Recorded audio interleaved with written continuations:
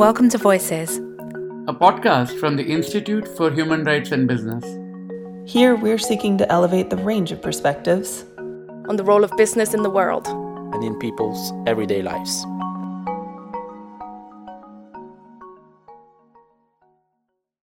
Hello everybody, this is Salil Tripathi from the Institute for Human Rights and Business, and I'm here during this somber week of recalling and recollecting the memories of what happened 25 years ago, the execution of the Ogoni 9, Ken Saro-Wiwa and his associates, who were executed after what was widely regarded as an unfair and sham trial in the Niger Delta. They were fighting for trying to get pollution reduced in the Niger Delta, and they were campaigning against oil companies, and these were trumped-up charges against them. And the international community intervened, but they were not successful. And it changed, for many people, the whole notion of what business and human rights are all about. I'm going to be talking today with Richard Buller. Richard and I go back a long way. We met many years ago in London when he was with Amnesty International's Business and Human Rights Group at the Amnesty UK, and I worked with Amnesty International. But more important than that, before that, Richard was at Body Shop, the company that spiritedly took on the Ogoni campaign. He's now in Australia, in Sydney, where he works with KPMG, working on environment, sustainability and human rights and trying to make the world a better place. Richard, thank you for joining us. Tell us, what did Ken Saro-Wiwa and the Ogonis mean to you?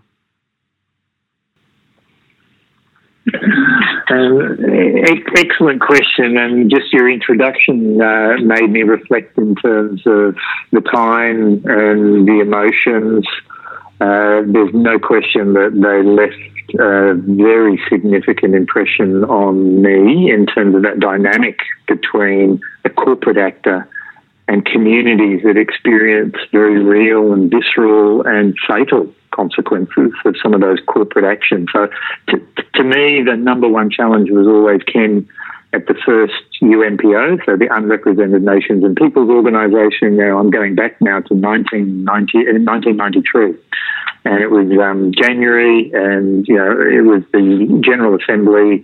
There was Ken Saro-Wiwa, looking up at me. I was quite a bit taller than he was, and him challenging me on Shell's performance in Ogoni, saying, look, here's the actions that this company is undertaking, and here's the impact and the consequences on my people. And I've got to be honest with you, I was listening to this and I just couldn't believe. Mm-hmm. And I didn't believe. And he picked that up. He said, you don't believe me, do you? And I said, I'm sorry, but just my direct experience, I don't understand how such a significant global company could act in the way that you're talking about. I just cannot reconcile that. And he said, well, mark my words, and in time you will come to understand. And it only took 2 or 3 months, and that was a pipeline being laid in March, and the Nigerian military, because it was a military dictatorship, and that was a joint venture. Yeah, so Shell was a minority shareholder of that oil company in Nigeria, and the troops were sent in to protect construction workers laying a pipeline. And as a result of peaceful protests, there was tension. Troops opened fire and people died. And that to me is probably the most significant lasting legacy, is that should never happen. We should not have economic actors participating in our economy, in our society, where there's an acceptance that people need to die for that economic activity to be undertaken. And that particular incident itself catalysed, the voluntary, and made a significant contribution to the voluntary principles and their awareness in terms of other interactions between public security in Nigeria and private actors there. But Shell did. They became the first major multinational to incorporate a commitment to respect human rights into their business principles. 2 years, fast forward to 1997. But for me personally, it transformed or sensitized me to an actor that I hadn't appreciated as a major actor in terms of that human rights consequence. my previous experience had been in 1987 in Tibet, where I'd seen Chinese security forces shoot and kill Tibetans who were peacefully protesting in front of me.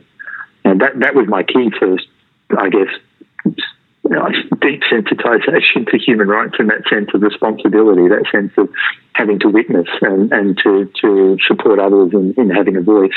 And then fast forward to everything that Ken taught me. And I'll have to be fair, there was a two-way conversation though, because, there were things which Ken asked me to do that I just said no. If we're going to be successful in your voice and the Ogoni voice being heard, this is the approach. And some of that was around, you'll appreciate that, is, Ken saying, but in Nigeria, if we say in the press that 10 people have been killed, everyone automatically discounts it to 5. That's why we have to say 10. And I said, well, here it's different. If I say 10 and it subsequently comes out that it's 5, no one's ever going to believe another press release or, read another story coming from us as a source again. Whereas if we say it's 1 and then it increases, we get multiple stories. So there was that real difference around the context and how to tell the story of what the Ogoni people were experiencing. But for me personally, I would not be here today doing what I'm doing if it hadn't been for that very intense, short but very intense, but very privileged opportunity to work with Ken and Mossop and the Ogoni people. Right. Tell me about the Body Shop campaign itself. How was it conceived? How was it designed? And how did you work on that? Well, it started, my direct relationship started when Ken Wee-Waa, So Wee-Waa's son was sent to Choggon, Commonwealth Heads of Government meeting, right, which was in Auckland in New Zealand, in November 1995. So we are talking exactly 25 years ago. And Body Shop asked me, because my position at UNPO had been supported by them, and Anita had funded that position and supported that position, that I'd left UNPO, and they called me and they said, Richard, we need a campaigner to go and support Ken. And that's what I did. I was in the middle of Australia, packed bags, got on a plane, flew to New Zealand, had 2 or 3 days to prepare. And it was extraordinary. The Body Shop locally just said, what do you need? They set me up with an office. They set me up with people, a team. And I got ready to receive Ken. And then we went on a campaign, with prime ministers and foreign ministers, to speak about what we thought was about to happen. And as you pointed out in the introduction, Salil, that was unsuccessful. It wasn't just that Ken Saro-Wiwa and the other 8 were executed; it was that they were executed during Choggon, and it was that if you like, thumbing of the Nigerian military dictatorship. If you like, thumbing world opinion, not caring about world opinion, almost daring the world to do something that resulted in those terrible deaths being on the front page the following day. Yeah.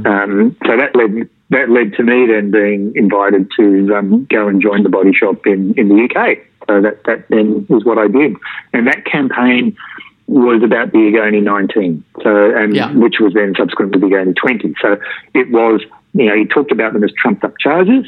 There were a set, and there was a subset of those that were actually being applied to another 20, what were largely regarded as both activists, and it's fair to say I think some of them, they weren't necessarily directly activists. They weren't sort of office holders in Mossop or formally. They were just swept up into a group that were targeted, and that was the focus of when I arrived at the Body Shop in December 1995. That was my focus, was the Ogoni 20. We had I was very pleased to say that we were able to see them all released, and that was probably one of my highlights in my whole career as a human rights activist, is to receive to receive one of them in my home and have him stay with me overnight. So when you do the work we do, that is one of those wonderful moments, is to think, oh my goodness me, here's someone who. If we hadn't have acted, and all those people hadn't have acted in the way they did, this person might not be here today. Yeah. No, absolutely. That's enormously gratifying. The question I had was the fact that Body Shop decided to stand on the soapbox and take on this issue, of course, articulating the views of others.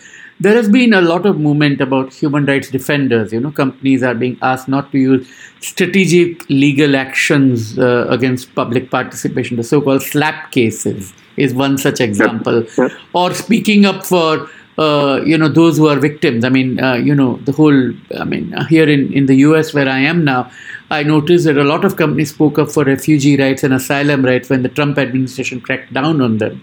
And so this whole idea of using your position and power of influence to speak up, do you think we have reached some kind of a sweet spot? Do you expect more companies to speak up on climate, more companies to speak up on human rights? You worked on Tibet in the past. Do you think people are going to speak up on Uyghurs? Do you see that as an optimistic scenario? Or do you think that these are still aberrations and the exceptions driven largely by corporate executives because of their personal conscience? Yeah, no, look, it's an excellent question.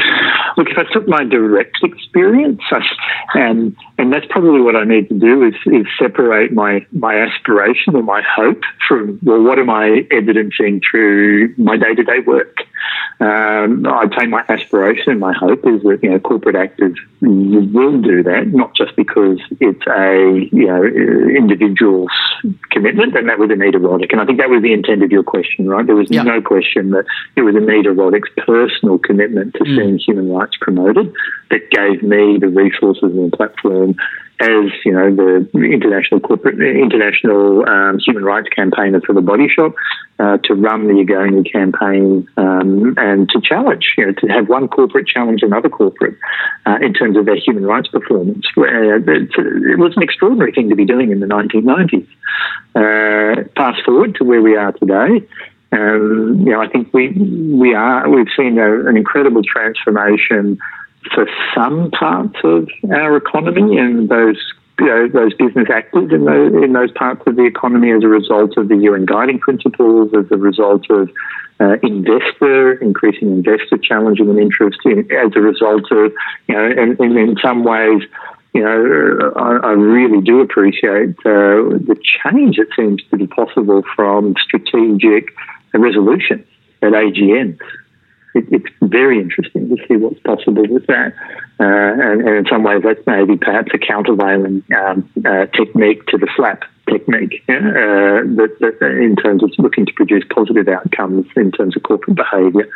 I'm optimistic, but then when we do this work, I don't think you can have a long-term career without being a glass half full person. You have to constantly be optimistic and look for the successes that are there, and that's where I evidence what I've seen in the Australian context in response to the Modern Slavery Act.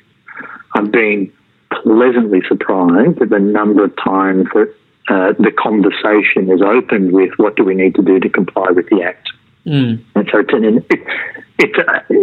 be fair, it's a reluctant and it's a minimal compliance question around responding to yet another piece of legislation that's come through where, as business actors, we're being asked to solve society's ills. And that's the tone, and I've heard it. I continue to hear it. Now, the flip side is the wonderful times there are that you start with that, but you're able to lead those senior leaders, those executive members into a conversation around it. Why would you just look at modern slavery? Because that sits on a spectrum. Don't you want to know where you may potentially also be risking harming people? Because this is fundamentally about people. And you, in your business, day to day, not wanting to harm people, not just your employees, and I think that's a well-honed conversation. That's in some ways a good basis, is that safety conversation. But this is about all the people that you touch and how you touch them. Don't you want to know where else those other risks are? And human rights risk lens being a fresh lens, and it does. It does, and that's we as KPMG Australia, that's been part of my ongoing project around transformation and pushing the envelope on that. What's possible? And we were acquired 5 years ago. First 2 years had its challenges. I think we've spoken about that in the previous podcast, Salil, in terms of coming into KPMG.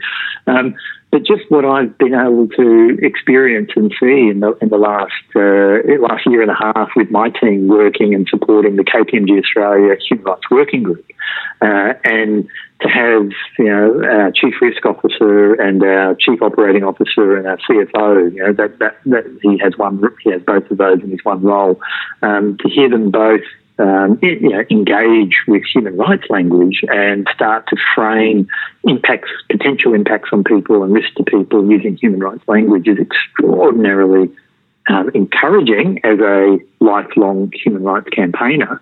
But really, to me, and I really should, I'll just share the sort of sense of, one of the conversations that my CFO, COO, has in those working groups, where he said, "Look, Richard, yet again, we've just had an hour meeting and I've learned, X, Y, Z in terms of business and human rights."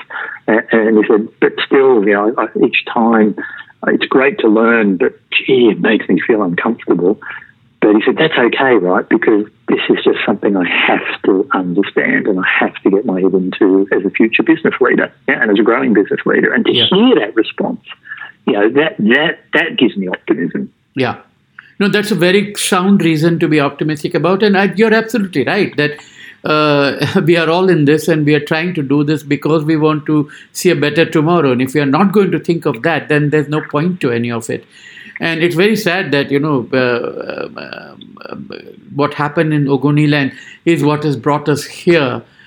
These changes would have happened anywhere, but you need a tipping point. And to some extent, what happened with Shell and Nigeria and Ogoniland was that tipping point. And we only hope that, as I was talking to Nimo Basi, who's from the Mother Earth Foundation, and we had a very long chat a couple of days ago, and he teaches in our courses often, and he's a friend of the Institute.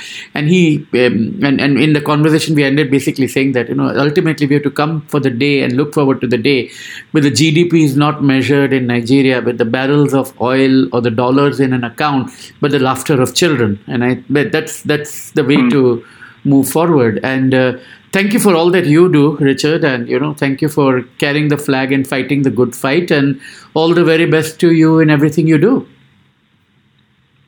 Thank you, Salil, and a pleasure to reflect with you 25 years later.